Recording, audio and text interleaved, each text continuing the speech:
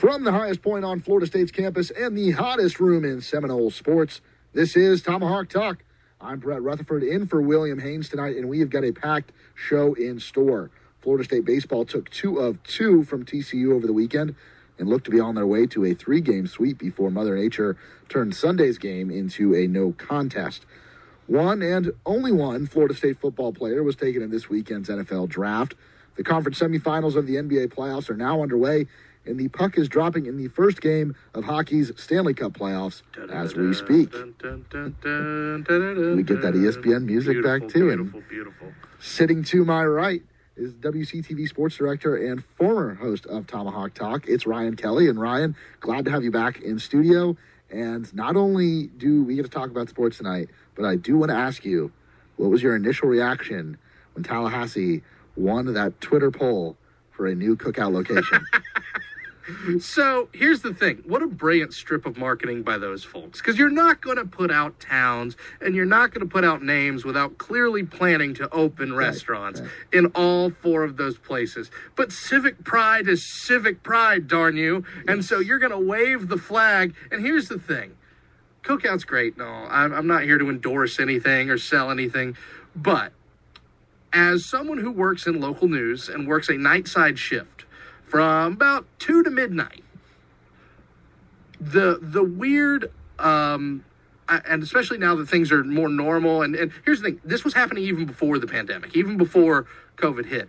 More and more places in this town are closing at 10 p.m. It's the worst. It is, and it's even happening with the folks near campus, with the students. I don't know how they're doing it now, cramming and putting together stuff when, not every coffee place is open till 2 in the morning. I don't get it, but all that being said, having an option that is open till 4 in the morning, that is a win for yours truly. That is a win for those of your late night news people.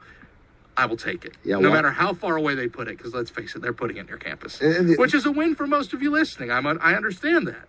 The location, though, is important because there's a chicken establishment going in on that Target Plaza on West Tennessee and High Road, and that plaza is already just absolutely insane to drive Raising Cane's, whatever, good for them. I personally despise anyone trying to infringe on Guthrie's turf. That's just me talking. You and Luke Fay both. Don't be coming in here trying to. I've had Cane's. Shaq's coming in here too. There's another chicken spot. There's Chicken Lindy's out of town. Lindy's just closed their location. Well, Lindy's on North is still Monroe. there on South Monroe. Yeah, you've still got Lindy's on South Monroe. Right. So Lindy's ain't going nowhere. No, but the other thing, more so than getting the cookout, was beating Louisville, Kentucky. Yes, Louisville, Kentucky, who has. Boy, they waved the flag, didn't they? Why would anyone want to put anything in Tallahassee, Florida? Why would anyone want to put anything in a city whose claim to fame is trying to be more like Ohio than Kentucky? and they were the views expressed on top. The Facebook comments, they were like, well, have you looked at the Facebook comments? No, it's a Twitter poll, and you lost. Yeah, this was our poll. You lost. I'm enjoying the rivalry that's brewing. We saw it kind of, hit a point where, you've got Trent Forrest dunking on Jordan Nwora here at the TLC Double C. You've got a baseball team that can't beat us no matter what. Exactly. The 27 Yankees could dress in red and black if they couldn't beat Florida State. That's why I'm begging you, Coach. Mike, let's get it together. Yes. Scott Satterfield is a bum. Let's beat this guy. Let's do this year. It's a Friday night in Louisville. Let's have a little bit of fun. I mean, if Florida State wins 5 games this year, but one of them is against the Louisville Cardinals, is that a successful season? No, it's not. Not at all. But you know what? It makes it feel a little better going down. It definitely makes it feel a little better going down. That little spoonful of sugar. And making his Tomahawk debut to my left, he is one of the voices of the Tallahassee Community College Eagles. He's been working with me on baseball and softball broadcasts and as a public address announcer all season long. It's Andrew Larkin. Andrew, welcome to the show. Thanks for having me, Brett. I'm glad to be here, and I would just like to kind of go back to that chicken discussion real quick. Raising Cane's is worth all of the hype and all of the discussion. It's great, but it's not Guthrie's. I'm okay with a Raising Cane's being in town. I'm fine with it, but I don't like where it is. That position is there for one reason and one reason alone, and that's war. This is true. That's war. This is true. And that Target parking lot, like Brett said, is truly the most brutal place to drive in town. Hey, you've got 2 Chick-fil-A's already on that little strip. How do you close down Coliseum and make the parking worse? in that, I get that probably flies over some younger folks' heads because I'm getting old. I found that out today when the Instagram thing came out, and it was like, legendary Brett and Ryan. I was like, legendary is just a nice way to say old. So, I mean, will it age you even more that I wasn't even here when Coliseum was here? God. I think I was the year right after. Oh, Yeah. I can feel the calcium deposits forming. The arthritis is kicking in. All right, gentlemen. I think we got to jump right into this thing. NFL draft this weekend, and ultimately, I think it was like an uneventful draft relative to previous drafts. But we've got a fan of the team that was on the clock all off season up to this point. And Ryan, your Jacksonville Jaguars come away with Trayvon Walker out of the University of Georgia, defensive end. Just gut reaction. Yeah, they did.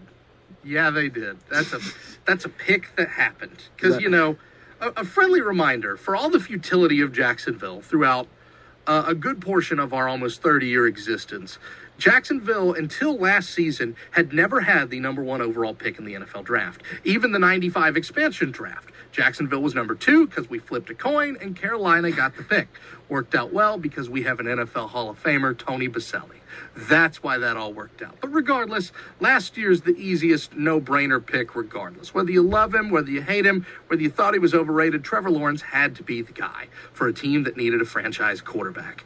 Number 2, I get it. This is not a sexy draft per se. It's not full of skill players and wide receivers and quarterbacks. Well, it was full of them in the later rounds. But it was not full of cannot miss prospects there. And on top of that, you didn't need a quarterback. But the problem is, no one else wanted any of those quarterbacks, so there were no phone calls to be taken. You were going to be in that number 1 pick. So sitting there is Aiden Hutchinson. I'm not going to lie. He's not my favorite prospect on planet Earth. I was certainly concerned that he had no impact in that Orange Bowl against Georgia. I was certainly impressed by what an impact he made against another loaded team in Ohio State. So, kind of seems like a guy that at very least is going to be a decent player for you on the end. You have a guy in Evan Neal who, you know, you're trying to protect your franchise quarterback. Maybe you could go get that dude. And by the way, you could get him for a lot cheaper on a rookie contract than you could ever agree to an extension with Cam Robinson, who is a good but not elite tackle. So instead, at number 1 overall, whenever you've got the project on the board, who your general manager admits is rough around the edges and needs some work, and, you know, we really think he can turn out to be a good player. Anytime you can take that guy at first overall, yeah, that's the guy you got to take. And listen, that's no disrespect to Trayvon Walker, who seems like a nice guy, seems like a good kid, and is obviously freakishly athletic. But that's not the guy you take at number 1. That's the guy you maybe trade back in if you really believe in him, and you take him, you know, mid-teens, mid-20s. That's the guy you maybe take where you actually took Devin Lloyd. But it's not the guy you take first overall. I hadn't seen Walker that high up on any boards. And again, teams' boards look way different than what you see on ESPN or any other site. But to see him go number Jermaine 1. Johnson. There's definitely Joe. We'll get to him in a second. But to see Walker go number 1, I was like, well, you know, if that's the guy they like, that's the guy they like. Evan Neal, though, right there. And just the way I view football, like you said, you'd have him and Trevor Lawrence on relatively cheap contracts for the next few years, where you can then build and bring in those pieces to go on another playoff run. Yeah, and it is one of those things where apparently for about 2 weeks leading up to it, the Jacksonville folks, the insiders, kind of knew that Walker was Balky's guy. It sounded like maybe Shad wanted Hutchinson, and maybe Peterson wanted an offensive dude, which some reports had him tied with Ike Ekwonu, who honestly didn't impress me much. So I'm actually kind of happy that happened. That didn't happen because Luke Jokel 2.0 just sounds like something that my heart couldn't take. But all things equal, it seemed like it was trending that way. And even then, when the pick's still made, you're just still kind of sitting there in disbelief going, really? I mean, okay, I guess. I mean, it wasn't quite as bad as some Cleveland Cavaliers first-round picks, but It's certainly not. The Anthony Bennett's of the Yeah, world. the Anthony. See, I knew you were going to say Bennett because I knew his first name was Anthony and couldn't fill in the last name for the life of me. So I just threw that out there so someone fill in the blank. Thank you very much, Brett. But yeah. It felt like one of those picks where you really had to go with an O-lineman right there, in my opinion. It felt like you just went and got out and you got Trevor, and one of the biggest flaws of this past season was him just getting killed. Yeah. That's how I saw it as a non-Jaguars fan. Well, part of that, and I'm willing to give a little bit of a pass to the offensive line. You do upgrade the offensive line. You go out, you get a very good center out of Right. Kentucky, which you need because Brandon Linder has retired. But when you take a look at all of this, that offensive line wasn't done any service by last year's play calling, which was abysmal. It wasn't done any service by the fact that the head coach doesn't want to play your best running threat. It's so hard to judge the Jags on a scale because over the last 10 years, I can say, hey, we had a couple bright points here and there, but where are we going to? But Urban is just such an abject failure. Yeah. The tenure is such an abject failure, despite knowing you had a couple decent pieces here and there. The one thing I will say overall that's disappointing, that objectively, no matter how you view last season in a prism for Jacksonville, you have to get better at the receiver position. I get Christian Kirk is going to be a pretty good player for Jacksonville, but is he the guy that you definitively want to say in 3 years, that's our number one dude? Is Christian Kirk really that guy? Do you have a tight end that can catch the football that you know is going to stay healthy? I know you signed Evan Ingram, but I mean, that guy's a walking boo-boo. Like, I mean, Always has been. how is that Band-Aid endorsement deal never happened for him? Like, so there's just too many questions on offense, especially when you've got James Robinson, who's Right. coming off injury, and Travis Etienne. We still don't know what he'll be at the professional level Right. with a Lisfranc injury. And I absolutely agree with you. Last year was such especially with Urban Meyer being Urban Meyer and all the antics, all the side shows that you'd heard about from that locker room. It's very hard to kind of get a pulse on that team, and especially Trevor Lawrence, because he wasn't able to really be his fullest potential with all the side drama and angles going on with that. So I think you give him another year, you give him this offensive line, you give him that wide receiver core, go out and get a few more guys and see what happens there, especially in the AFC South. Ryan, I've got one more question for you because our team's made a trade later that did. evening. Bucks trade out of the first round. They're able to get Logan Hall at the top of the second round. Yeah, it was the all Jaguars show as far as the state of Florida in the first round. I mean, that just on the surface with the picks that the Bucks got back, with the way that trade ended up, that feels like a win for the Bucks. I'm also at the point where I don't like the Bucks won the Super Bowl 2 years ago. They won the division last year. I don't care about the draft nearly as much as I had to in recent years. A lot of the metrics say that the pick itself was equal. And here's the thing. I like the Devin Lloyd pick. I do kind of hate that he's in his mid-20s. But other than that, he's a great player that's going to play right away as a rookie, a Miles Jack replacement. And all indications were that New England was going to take him. And so you go up, you get the guy you want. That's why I think they went in there. And Trent Baalke even said at the beginning of the night, they said, we're probably not done, so just stay tuned. But, yeah, when I think it kind of confirms the suspicion that was the guy New England wanted, when out of nowhere Bill blinks and takes Cole Strange out of UT Chattanooga, a guard in the first round. Yeah. Here's the thing about Bill Belichick, though, that He never drafts well. Whoa, now, We've got a hold on, Patriots fan hold on, here. hold on. Bill Belichick is indeed a questionable drafter. I will give you questionable. He, over the last 20 years, the amount of hits to misses that he has produced from drafting, the ratio is just off the charts. I mean, Dante Hightower, Julian Edelman, Tom Brady. Are we familiar with him? Are we familiar with? It took him 6 rounds to take him. You're right, and that's about how many rings he won with New England as well. Fun fact. I mean, Bill Belichick's draft skill is questionable for sure, but in the most recent history, I can't look at it and be upset with anything. I'll put it that way. I'll put it that way. No, I think everybody did what they had to do. And, I mean, you now have a quarterback investment to protect. It's not like Teflon Tom, who, outside of one real brutal injury halfway through his career that ended up being nothing to his career in the long term, was managed to stay healthy through just about anything. Exactly. I mean, It is strange, though, after trading Shaq Mason to the Bucks, that now the Patriots have a hole at guard themselves, and they think Cole Strange can fill that hole.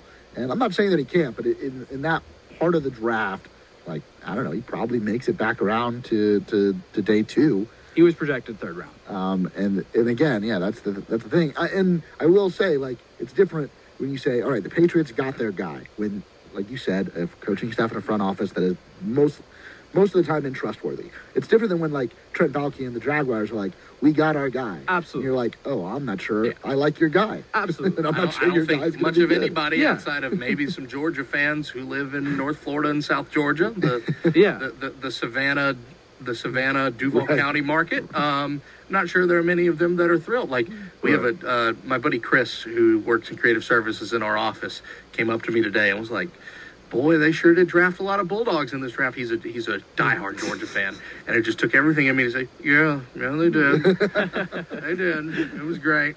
I mean, it was a great day for Georgia. A lot of great players went to great homes. I'm just not completely convinced Trayvon Walker's that guy. I hope he is. Good luck to him. And that's a great point that you bring up, Brett, about trusting your front office, because and it does kind of circle back to what you said about how the Jaguars or what the Bucks when they draft, how you don't these last recent years you don't really have to worry about that too much, because you're satisfied with your season, and it doesn't really mean all that much, especially because of the pick and where you're at. I've felt like that for quite a while now with the Patriots, which is very nice. I still pay attention nonetheless, and getting Mac Jones was one of the greatest successes. We also drafted Jimmy Garoppolo before that, if we want to talk big name QBs. But the Patriots, that's debatable. I mean, he's a giant starting quarterback now. Yeah, I mean, conference champion. And the face of Subway. People forget about that. People do forget. Get the new gabagool sandwich. He could be the face of a lot of Subway. different things. That is his face. So, mentioning Bulldogs, there is one former Bulldog turned Florida State Seminole that was drafted in the first round. And I want to start this by saying, like, huge hit out of the transfer portal to get a guy to come in, start, be the ACC Defensive Player of the Year in his first season in the league, and then be drafted in the first round. However, 26, a little lower than I think. There was a lot of Jermaine Johnson steam going into the draft. He performed great at the Senior Bowl game and in the conference, and he was even getting mocked into the top 10 at one point. To the Jets at 4 the day of. Yes, exactly. And he ends up going to the Jets, but back at 26. First off, Ryan, like, to have a guy come in, and, well, we can talk about the recruiting implications, and I know there's been some swings and misses in recent weeks here in Tallahassee, but how important is that to have a guy come in via the transfer portal for Mike Norvell and company to then go in the first round of the NFL draft? It's gigantic. Oh, the fact that, hey, this is still a place to put you in the league. Hey, I mean, and he did it on a 5-7 ball club, on a quote-unquote rebuilding team. A guy goes first round, and like we said, going night of, there's literally top 5 hype around this dude. He's going to be a great player for the New York Jets, who, I'm sure we'll get to this in a second, crushed the first round of this draft. Absolutely smashed the first round of this draft. But, I mean, Jermaine is a guy who was focused on getting better. He was focused on getting time. And whether you like the transfer portal, whether you hate the transfer portal, whether you think it needs regulation, regardless of what it is, this is the reality we live in now. And to sell that to any recruit of, hey, listen, I can't necessarily sell you an ACC title or a national championship right now, but you know what I can sell you? I can still sell that you're going to play for Florida State. There's going to be millions of eyeballs on you. You're going to play a game against Clemson. You're going to play a game against Miami. You're going to play a game against Florida. There's a great chance one of those is going to be primetime no matter what our record is. And I'm going to give you a chance to play Power 5 football, start right away, and make an impact. Oh, yeah. And by the way, I can prove it. This guy went in the first round of the draft when literally no one knew his name outside of some Georgia fans and, recruiting nerds a year ago. Like, a guy who just a few years before that was in JUCO, fighting to make it in D1. Like, come on. Like, what a sell. And on top of that, a high character, high class kid. Any of those reports about, he did an interview well, then I want to know who's interviewing this guy. Yeah. He was first class his entire time in Tallahassee. Was great to deal with us. The coaches won't shut up about him. They won't say enough nice things about him. I mean, crushed it, deserves it. Congrats to Jermaine. And he didn't treat this like a 1 year stop in Tallahassee to get to the NFL. No, he immediately brought on a leadership role. Yeah, and Absolutely. bought in, and the things he said about the university since the season has ended, and said about Mike Norvell and that coaching staff and this program, that in itself is a recruiting tool.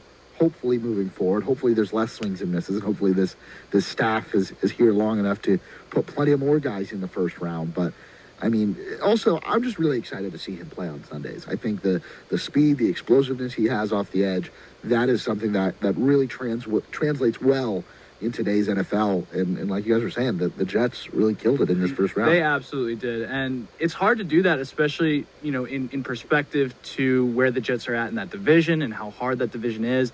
It's hard really to see a point with them, especially coming off of last year.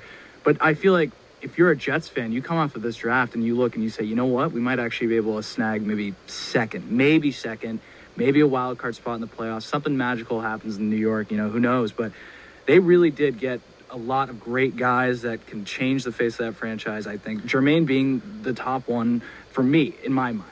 Because for them, defense is something that you just keep getting walked all over. And yeah, it doesn't help that, their quarterback will go out there and throw 3 picks to someone, literally anyone. A defensive lineman could catch an interception off a Jets quarterback. But I think it's huge for Jermaine Johnson and that Jets defense, especially because, going against New England twice a year, Miami twice a year, and Buffalo twice a year, putting pressure on Josh Allen, Mac Jones, and Tua for a good part of your season gives you a chance to at least sneak some of those big games out. Can I just say I am very much here for the wide open AFC East. I am too. I love it so much. I am too. After 2 decades of foregone conclusions as a football fan, Absolutely. to see, I mean, let's face it, a division that outside of the NFC East has some of the most historic franchises in the game. Yeah. Outside of that, and probably the AFC North, NFC North. So like fourth most historic division. Yeah, growing up for me, it was always, I say that it was not a doubt. I rolled out of bed. I would watch the NFL season unfold, and I would blink, and we'd win the division. That's what it felt like. With that being said, if it's so wide open, and the Jets have no chance of like creeping to the top of this division. No, not right now. With the situation they've got at the quarterback position, like I know he was a rookie, and I'm very much like give rookie quarterbacks time. But Zach Wilson, like there were already question marks coming out of the draft with his size and with some of the other skills. And I know that was a terrible, terrible football team last year that he had to play on. I am not convinced that they'll be able to catch up to what's going on in New England, what's already been going on in Buffalo, and what Miami's building as still a Tua believer. I would love to counter. This is exactly what people were saying, myself included, about Josh Allen after his first season. Absolutely. Yeah. All right. Absolutely. Fair enough. I don't see them being the punching bag of the East as much as they were in the past. And I agree with way. that. Yeah, I'll put it that way. My thoughts are that they're just behind the 8 ball. Yes, they had a great draft. If they had done this a year ago, maybe they bring in a few more pieces for this season. Maybe they're in there for the wild card mix. Now you've got the expanded playoffs, but I think it's tough because there's a lot of talent for the rest of that division. And they've got 6 games against them, and it's going to be tough to pick up more than a couple of wins. I think maybe you pick up a couple at home and you sneak out one on the road, but we'll see. I'm still a skeptic, and they're still the New York Jets. The same way the Mets are on fire right now. Exactly. And I'm still a skeptic because they're the New York So we a Mets. little surprised Jermaine's the only Knoll off the board? No. Yeah. I mean, you had Jay Sean Corbin, who was probably the most shocking. Yeah, I Cannot thought be someone fair. would take a flyer on Jay Sean as a depth guy. But he's a running back. I mean, like, we talk about teams have different, they like different things. Running backs, especially in the later rounds, they're all the same. I don't know. Like, they're gonna be good for a couple of years. He did sign an undrafted deal with the Giants. There was a bunch of other deals between undrafted free agent deals and minicamp invites. I'm not shocked. Keir Thomas, I think he can be an NFL player, but everything that happened leading up in his last year at Florida State and then in all the pre-draft stuff, he just wasn't in the right space to be drafted. It wouldn't shock me if Corbin and or Thomas catch on with an NFL team this year and play some snaps in their career. Yeah. If anything, I'm actually a little more surprised. Marquise Bell from FAMU doesn't go. That's the one. He's with the Cowboys. I'm great landing spot for him. Yeah. Absolutely. But yeah, stinks for him. I mean, FAM hasn't had somebody drafted since 2013. I know they thought that this was probably going to be the year, But listen, Marquise is a good kid, great player. Jay Sean, great kid, great player. They'll find roles somewhere. So Absolutely. good for both of them. Yeah, I was keeping my eye out for Bell on day 3. It would suck that it didn't happen. I will say, local sports guy, in your television DMA, a Valdosta State Blazer was picked. So there you go. Oh, there you go. Wow. There you go. Who was it? Well, cornerback. I know a couple other pieces as well getting signed. I know Leandre Gallimore got signed to Okay. the Falcons. All right. So that'll be a great piece for them. But yeah, listen, don't sleep on Kenny Moore out of Indianapolis is a Valdosta State Blazer. Don't forget about that. So yeah, I think all those pieces are great, and the fact that you've got Christian Matthew going to the Cardinals in the 7th round, good for them. Yeah. Good for those guys. I love seeing that. Real quick, let's go through winners and losers. Let's get one winner and one loser. Andrew, we'll start with you. Well, my winner is going to have to also be another New York team, New York Giants. Giants had a good draft. Giants had a great draft. And as far as losers, I think, in my mind, the Packers. I feel like the Packers kind of missed out there when they just used both first-round picks on defensive players. You know, you bring back Aaron Rodgers. You bring him back, you let Devontae Adams walk. And then with him being with that franchise, with him being such a question mark, I suppose, moving forward, it's hard to not give him any options. What I will say about the Packers, because they were going to be my losers too, it's that I really appreciate their process in drafting. It's something they've stuck to. They've had a lot of success, over the last, really the history of their franchise. Yeah. I know there's only one Super Bowl with Rodgers, but right now, if I'm that front office, my goal is to keep Aaron Rodgers as happy as possible. You've got him. Correct. You look at Tom Brady going into age 45 season, right? Like, you could have Aaron Rodgers. I don't think he's going to play that long because I don't think he wants to. No. But you want to get all the juice out of Aaron Rodgers that you can while he's still there. And even if that's straying away from your traditional drafting policies or guidelines that you've been following for years, I think that's warranted. And so I think the direction they went in this draft is definitely gonna. I don't know if Rodgers is gonna be back, but like they just traded away Devontae Adams. You look at that receiving core. I mean, who they got? Randall Cobb, and the guy out of North Dakota State they drafted in the 2nd round. Randall Cobb, approximately 65 years old. Yeah, now. exactly. So I don't love it, and the fact that I don't know what the conversations are internally, but you can't. I mean, Aaron Rodgers is already talking about the draft. He was actually defending them a little bit on the Pat McAfee show. But just it feels like I felt this last year and even the year before, but it feels like this is probably it for Aaron Rodgers in Green Bay unless something drastically changes. I think so too. Well, they'll just give him another bajillion-dollar contract, and then he'll complain about why they don't have any cap space. Well, that is also another reason why I'm not a huge Aaron Rodgers guy. I really think he is a career, not a winner, just not a winner, in my opinion. Okay. Not a winner. Now, I do have someone who come out of the, not a winner, not a loser. I think just a okay draft. That one's going to go to the Steelers. Kenny Pickett. Yeah, I mean, what are your thoughts on Kenny Pickett? I think Kenny Pickett is going to be a very mediocre quarterback for the Pittsburgh Steelers, which is what the Pittsburgh Steelers need. I don't think that we get more than maybe 5 weeks of Mitchell Trubisky at the starting helm for the for the Steelers, because I don't think that he's going to be any better than what we saw under Matt Nagy and in Chicago. I don't think Mitchell Trubisky's a great quarterback. I don't think he can be. How about I just give you guys a loser? Yeah. The Atlanta Falcons. This draft just screams team that doesn't, that I'm not going to say is getting set to tank, but I mean, they don't think Desmond Ritter's their quarterback of the future. And Drake London. Drake in the top London's 10. an okay wide receiver. I get he was evaluated well, but why are you reaching in a You don't have a non-top quarterback. heavy receiver Yeah. draft Like, that's for the piece. Marcus Mariota to throw to? Right, like that's the piece of you still got Matt Ryan. Those years you're trying to just get that last offensive weapon. Like, oh, we can get Drake London. He's going to be a Yeah, playmaker. no one's going to forgive you, or no one's going to begrudge you for Right. reaching there. But I'll absolutely begrudge you for reaching here for Marcus Mariota or Desmond Ritter to throw to you. Yeah. And that's no disrespect to Desmond Ritter, who I liked watching play in college. But yeah, nothing about the Falcons draft did it for me. I can at least point to Jacksonville's mid-rounds and think they did pretty well. Yeah. But yeah. I feel the same about the Patriots. I definitely feel like I can point to some of our mid to later rounds and be like, all right, you know what? All right, let's see what happens. But Because with Bill and the way that team drafts, it's the mid to later rounds that you always need to keep an eye out for, which is always a fun part about the draft. I really liked Baltimore's draft. Kyle Hamilton They always at draft 14. well. That I really love the way that organization is run. I mean, he is just an all-around, just great safety, great defensive player. And then you get Linderbaum later on. I mean, those just feel like 2 home run picks. Like, those feel like, if I'm a fan of that team and I'm thinking, like, who are some studs that we can realistically get? And they got them both, and I like it. I like the way that organization is run. And I think they won the draft. And I got to go with the Packers as well. And I explained some of those reasons. And we'll see how it goes. I mean, they're still going to win the NFC North most likely. And probably Aaron Rodgers is going to put up another MVP caliber season. But who knows? Like, who knows if that's enough, what they've done to get them back into the Super Bowl. They've only ever been to one Super Bowl with Aaron Rodgers, and they won it. And you think about it, that was over 10 years ago. Correct. And so it feels like we're in a completely different era of the Packers now than the beginning of the Aaron Rodgers tenure. And I just don't think they've got it.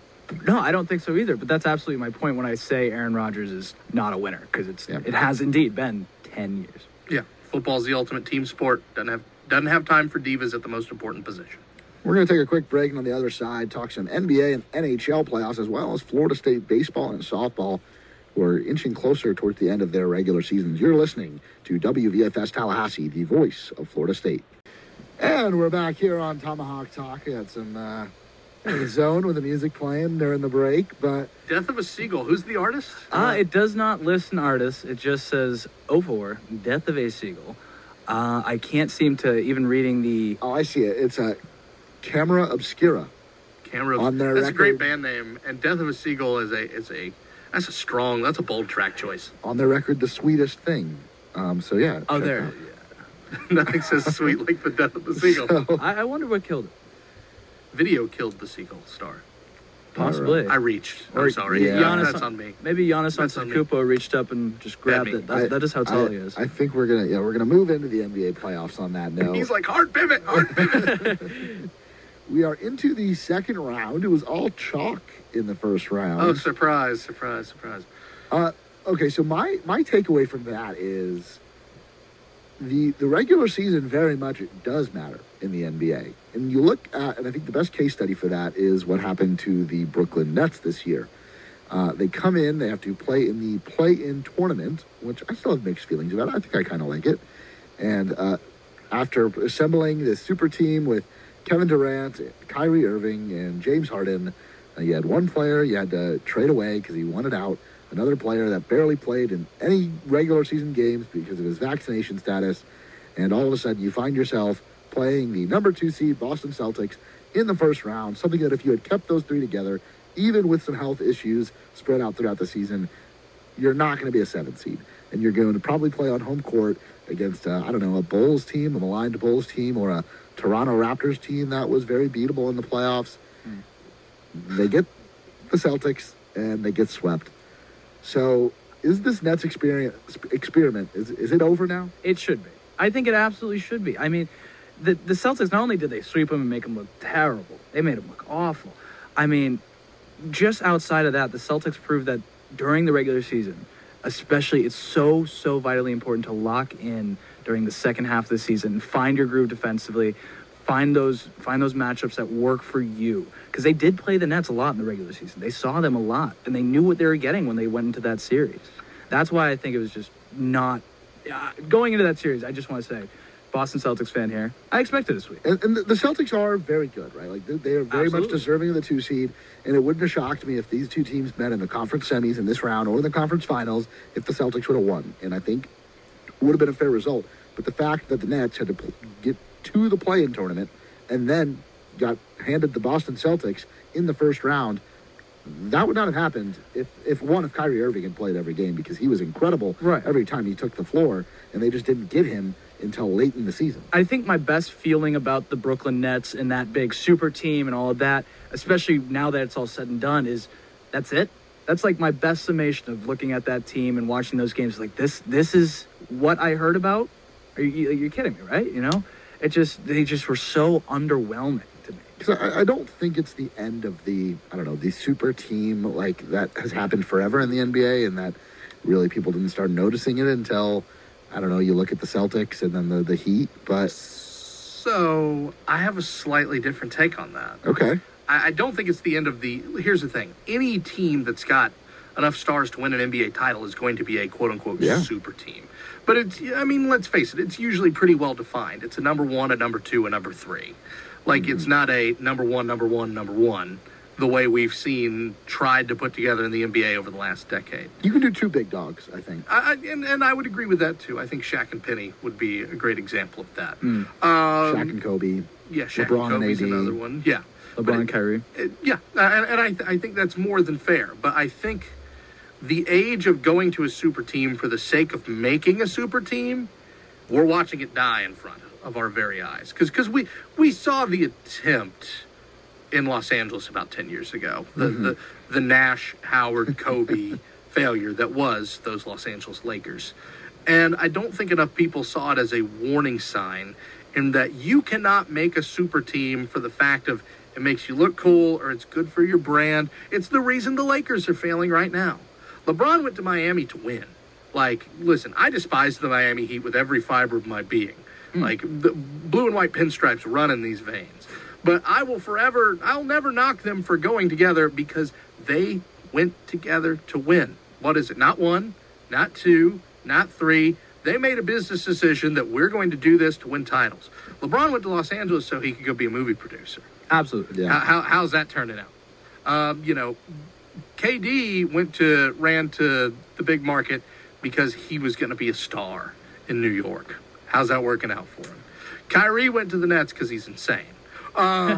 So, if you're not making the quote-unquote super team for the right reasons, because the age of player empowerment in the NBA has led to big egos and fractured feelings, you better still have that dog in you if you're going to make a super team. Because if not, it ain't going to work. These teams are so fragile. You look what's happening to the Lakers again now as they try to add just every veteran piece available to mankind to appease LeBron and bring his friends in, or maybe he was the one making those decisions. When is Ty Lue moving to the other side of the building? Yeah, exactly. And then you see the Nets, who is literally Harden. I don't know. He got frustrated and wanted out, and they traded him to Philadelphia. And in return, they get Ben Simmons, and I think that guy's going through a lot. He's probably deeply unwell, but he's not if I'm a team competing for an NBA championship, he's not the guy that I'm looking to trade for. You get him, and you have Kyrie Irving, who played in 29 regular season games because of his vaccination status, and it's just so fragile. Then I'm a little surprised it's that many games. Yeah, exactly. And it took the mayor stepping in to really save the New York Yankees to get Kyrie Irving able to play in those games so that the Yankees could play against the Blue Jays as they're trying to compete in this division. But it's just so fragile. And you look at how teams, and I've said this before, like Ryan said, if you've got the superstars, you can win an NBA championship. But you look at the teams like a Phoenix, like a Milwaukee, like Boston at this point. Absolutely. That are just built. You've got one or two homegrown pieces, plus you bring in the role players that you need, and maybe one big free agent. That, I think, is the new recipe. You look at the Miami Heat are doing. The guys they've drafted, the guys they brought in, and then you add Jimmy Butler. Okay, now this team is good enough to go to the finals, a team that could win a finals. You look at what the Bucks have done. Obviously, you draft Giannis Antetokounmpo. You're probably going to have a good basketball team. I think the recipe for an NBA championship is changing, and it's changing for the good. Yeah, absolutely. Because I think those super teams are eventually, they are dying out right now. And I think it's bad for the league. I think a lot of people have claimed this before me. I'm not the first to say this, but I do think it's bad for the league because it makes it harder to follow teams. You eventually get to a place where you're following players rather than your team. And it makes it hard to be loyal. But I feel like that's what you're doing in the age of a super team regardless. And I love the breakup because you can actually, David Hale from ESPN made a point about college football today that I think is really true in the NBA. You have to be able to sell hope to a majority of your fan bases. And for the last decade of NBA basketball, you haven't been able to do that. You go into a season with 85% of the league disqualified from even sniffing the second round of the playoffs. I've always said a healthy league, you have your championship contenders, you've got your rebuilding teams, and you need that healthy group of just middling teams. Hey, we might make a run this year. And on your best night, you better bring it because they'll beat you. And that hasn't existed in the NBA. It's been the haves and the have-nots. That's why last year's finals were so much fun. That's why the conference finals were so much fun. I love the fact that we're spreading the wealth around and this is becoming a league of parity again. Just because, to your point, the fact that it's a league of players and not teams, I don't like that. I would much rather this be a league of teams, a league where Phoenix has just as much of a shot as the same 5 big market squads over and over and over again. I can only see so much Los Angeles. I can only see so much Miami. What's the point of being Minnesota? What's the point of being Charlotte? What's the point of being Orlando? What's the point of trying? I like the fact that we now have an NBA that shows you can try and succeed. Absolutely. It really does make basketball so much more enjoyable to keep up with from top to bottom. I mean, I really haven't been able, at least in prior years, it's been harder for me to really become full invested into a season, even as a Celtics fan, even when we were having these good years. The year that Kyrie was there, I really couldn't buy into it as much as I felt like I could in the past. Yeah, and like as an adopted Toronto Raptors fan, it was really fun this year. It was like, oh, they're fighting for a playoff spot. Who knows? Maybe they can even get home court in the first round.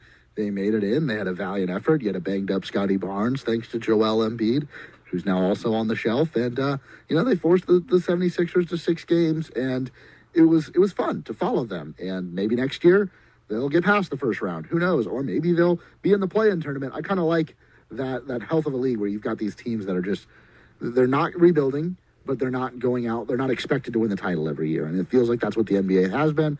I think we're moving away from that. You're even still seeing Golden State competing again. And you look at them, and without Kevin Durant, this is a group of homegrown talent on that Golden State team, bar like Bjelica and Andrew Wiggins and like Otto Porter. The rest of that core is homegrown with Golden State, and I like seeing that. And I love the fact that in the NBA now, you can now view games and series in a vacuum again. And this is no shot on LeBron James, who's obviously one of the greatest to ever play.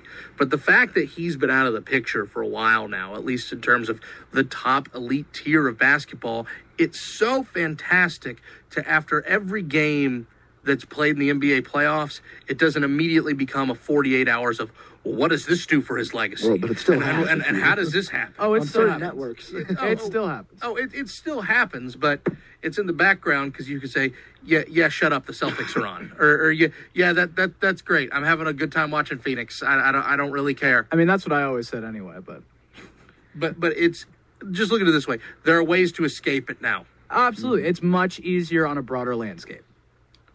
Yeah, for sure. Let's move into more Florida State sports. Florida State softball had a weekend sweep against the Oklahoma State Cowboys, or Cowgirls, I guess. Cowgirls. Yeah, Cowgirls for softball. A 2-1 win in 9 innings, and then another 2-1 win on Friday. Ryan, what's it going to take for this team, who has been incredible from start to finish this season thus far, to get back to the Women's College World Series and to win another ring? Do exactly what you're doing right now. Absolutely. It's that simple. I did a weekend recap on our 5 o'clock news today about FSU softball, and I started writing it, and I was like, Florida State softball swept this weekend, and then I thought about it. I was like, is that really even news at this point? This team continues to find ways. It continues to get things done, and the fact that you can sit there and watch them, and you can just feel it. You could just feel, oh yeah, we're down a couple runs, but that's fine. We'll make our move. The fact that it's a certainty that Florida State at some point is going to put the fear of God into the other team in the other dugout if they're trailing. It is a certainty that if they've got a lead, there's a great chance they're not going to blow it. It is a certainty that they're going to have that inning where they explode. It is a certainty that they're going to have good pitching. It is a certainty that they're going to do the little things right. They're not going to throw the softball all around the yard. They do all the little things right, and they've done it against some of the best competition softball has to offer. The ACC is a much better league. Lonnie is still scheduling out of conference. Super, super tough, as evidenced by the Pokes even coming here for this 2-game series. So, I look at Oklahoma, and I understand Oklahoma's great, and they hit all these home runs. They've got a big test this weekend because they play Oklahoma State in the Bedlam Series. But I also see a team that, coming into this weekend, has played 7 RPI top 25 games. Florida State's played in the 20s. Yeah. They've played tough team after tough team after tough team, and they've almost beat every single one of them, save for Virginia Tech. Yeah, I hate to say, because baseball and softball are the same on top of just being similar rules, and the fact that they're just cruel and they're mean and they'll break your heart and they're not always fair. But boy, for a growing sport to continue to keep growing, I sure do hope we're on a Florida State-Oklahoma collision course. I sure do hope that's what we're getting here, because boy, that's what this sport deserves. And Florida State's really becoming one of the premier brands in all of college softball. And a big reason for that is now one of the, I don't think she is the most longest tenured coach at Florida State, but Lonnie Alameda, who we've seen a lot of transition in recent years. You see Coach Sue Semrau retire, Mark Krikorian resigns. A lot of the old guard is left, but she's there. That's a good question. Who is the longest tenured? Well, I think it would be Chris Poole, right? Yeah, or how long has Trey over at men's golf? Trey's been there a while too. It's... The point is the culture that she's established, and you look at players like Sydney Sherrill, who there was a great profile done on her in the Tallahassee Democrat, Catherine Sandercock that they bring in. She's my personal favorite. Just her smile on the mound after a big strikeout is like enough to make your weekend. This is a really fun team, a really good team, and to have them as one of the, like you said, in a growing sport. It's great on TV. They do great numbers in Clearwater. The Women's College World Series is going to do great numbers on television. To see Florida State at the forefront of that while this sport is growing, it's really fun to watch. Well, what I appreciate about the way that Lonnie runs her program, because there is so much talk about, oh, they're so loose and they're so happy and they have such a good time. And all of that is true, but it all goes back to the Uncle Ben principle. With great power comes great responsibility. With all the freedom that's allowed and all, you better be locked in. You better be ready to go. And with all that freedom and with all that ability to joke around and laugh and have a good time comes the idea that you better be locked in every single day in practice. Comes the idea that you better not take any of this for granted. Because if you do, guess what the smiling becomes?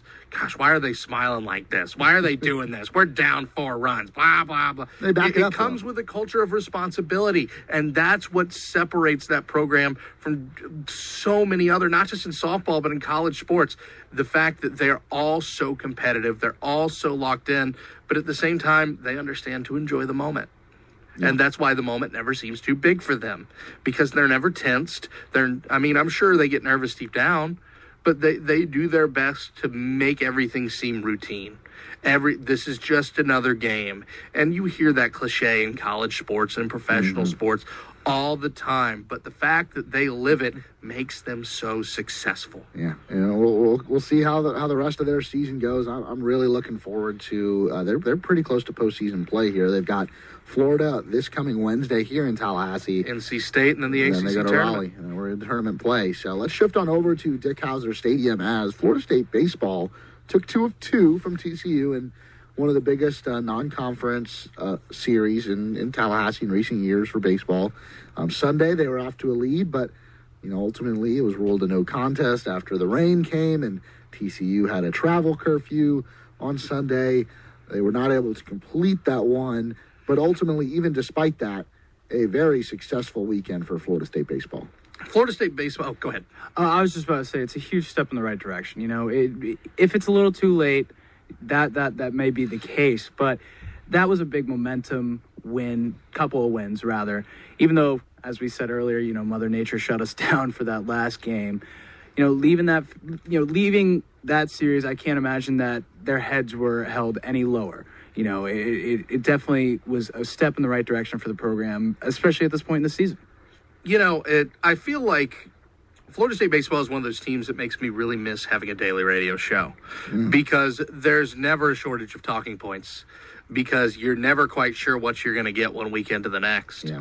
You can go to Clemson and lose to a team that's, objectively a bubble squad, not very good, and Monty Lee's probably coaching for his job. Big series loss for them against Louisville for his job security. But then they can go right out against a TCU squad that just took 2 or 3 from Oklahoma State, one of the Omaha contenders, one of the top 8 teams in the country, and you make them look silly. And your ace throws 14 strikeouts, which, by the way, fellas, we've hit May. Yeah. We've got one last full month of Parker Messick. Let's enjoy it, because he's a star. He's unbelievable. He doesn't have the best stuff on the squad, I don't think, but he's got the best mindset. He's completely unfazed no matter what you throw at him. I mean, how do you go and shut down an offense like that? A top 20 team. He seems to do top better 30 against RPI. These ranked teams. Oh, absolutely. Oh, well, and I think that's the thing. If you're sitting at home, that frustrates you so much. Yeah. This is Florida State's 7th straight win against the top 25, and it's certainly not their 7th straight win period, because you blew 2 games at Clemson that you should have won. And that's what I think when you're sitting at home and you're watching this team.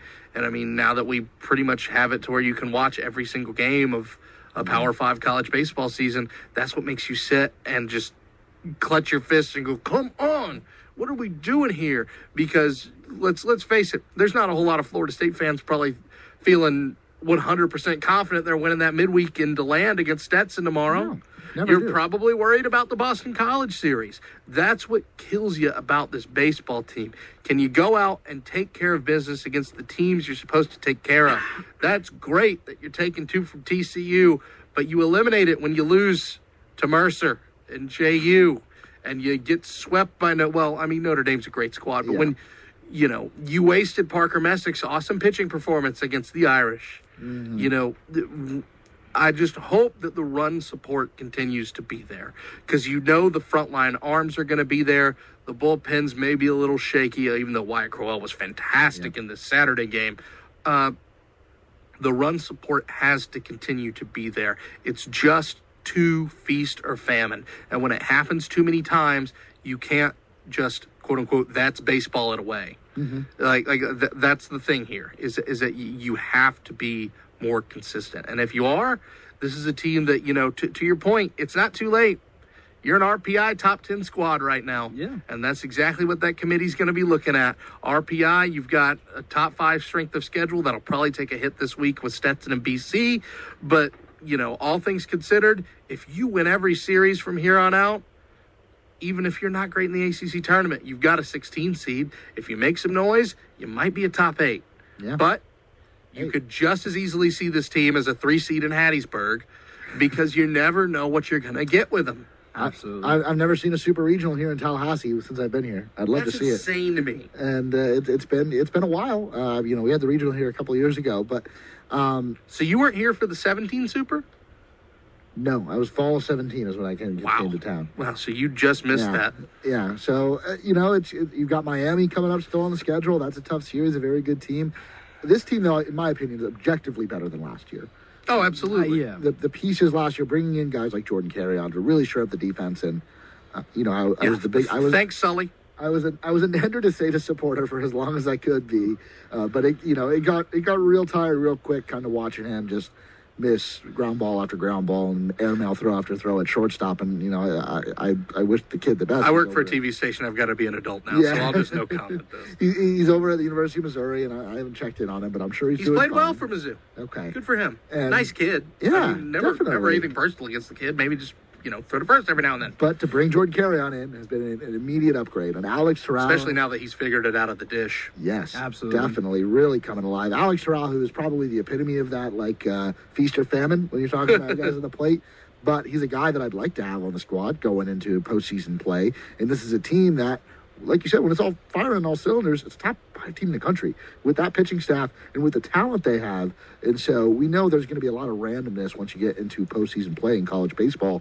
This is a roster that, if we're rolling the dice, I'd like to roll the dice with this roster, because this is a team that, on the backs of Parker Messick and Bryce Hubbard and Carson Montgomery and even Ross Dunn, once he starts getting things figured out again, plus guys like Wyatt Crowell and Connor Whitaker and Jonas Scalaro out of the bullpen, this is a team I'd like to roll the dice with, and they can make a run to Omaha. Well, there's a belief inside this clubhouse that this is a team built for the postseason because of its frontline pitching. Because, if you're playing Florida State at home in a super regional, and Messick's going on Friday, good luck. You know, as long as the offense is finding a few bats every now and then and you get just a few runs of support, good luck. And at that point, do you really want to take your chances to have to go 2-0 against Hubbard and Montgomery? Mm-hmm. Do you really want that? Yeah, maybe not what you want. Yeah, no, I'm excited for it. We got about a minute left here on air, and NHL playoffs. I'm watching Bolts and Maple Leafs right now in the first period. I'm kind of curious. Ryan, I know you're a Ducks fan, and the season longest postseason drought in franchise history, as you were expecting. But I mean, what's your quick pick for who's going to be hoisting the Stanley Cup? I want it to be the Panthers. I want it to be Florida so bad. I just feel like that's a great story. Them or Carolina. Apologies. I think Carolina would be an awesome story too. I'm rooting for either of those two, and I'm rooting for a quick Kings exit. How about that?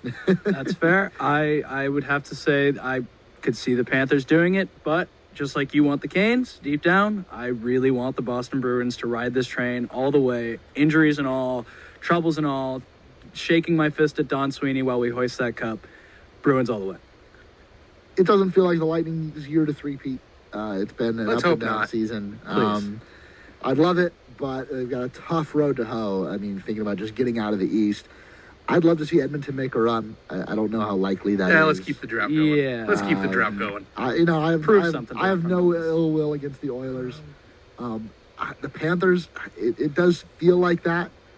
But I just remember when the Lightning, it was their crowning achievement. They won the President's Cup, and we're like, all right, onwards and upwards, and they crash out in the first round. So I think Panthers. I want to see Panthers fans suffer a little bit more. You can tell Brett is a guy who has always had his series called by the NBC folks, because as a fan of a West Coast team, that even though Anaheim is technically the LA market, it is Anaheim on its own, which qualifies as a medium to small market team. So even when the Ducks were at their best, when you had Kessler, Getzlaf, Perry on the same squad, when we mercilessly lost Game 7 to the Blackhawks in that Western Conference Final, those early conference series, when we play a Canadian team like a Winnipeg or even an Edmonton, we always got the Sportsnet broadcast, where you would think we don't exist. And Connor McDavid, take a look at what he's done here. I'll never forget when we swept Winnipeg in the first round of, I want to say that was 14? It was 14 or 15. And you would have thought Winnipeg 1-2. You would have thought we'd have just forfeited the last two games. Isn't this crowd so loud? I mean, they're here to support this team that's lost 5-0, but you wouldn't believe. It's insufferable. And I get it. Canada loves hockey. I've got nothing against Canadians. I love Canadians. But dadgummit, we were the best team in the Western Conference for 4 years, and we won nothing. And for our troubles, we had to hear about how great Connor McDavid was, despite the fact he couldn't beat us. So yeah, that's I just want the Panthers fans I'm bitter about it. Team. I know the Lightning, in that chase to get back to their second Stanley Cup. There were a few years of suffering in the playoffs, and I think Panthers fans, I think every hockey fan probably needs to go through that before they get the joy. That adrenaline rush of watching. Get some of that, Vegas. Get some of that. Yes, the Bruins are about to go through a really bad dry period, so I'm just hoping this last ride's a good one. All right, well, that's going to do it for us this week. Thank you guys for tuning in. Big thanks to Ryan Kelly and Andrew Larkin for coming on the show tonight. And, of course, our producer, Jack Oliaro, who is producing remotely this evening. If you missed any of the show tonight or need to catch up on previous shows, just search Tomahawk Talk wherever you get your podcasts. You are listening to WVFS Tallahassee, the voice of Florida State.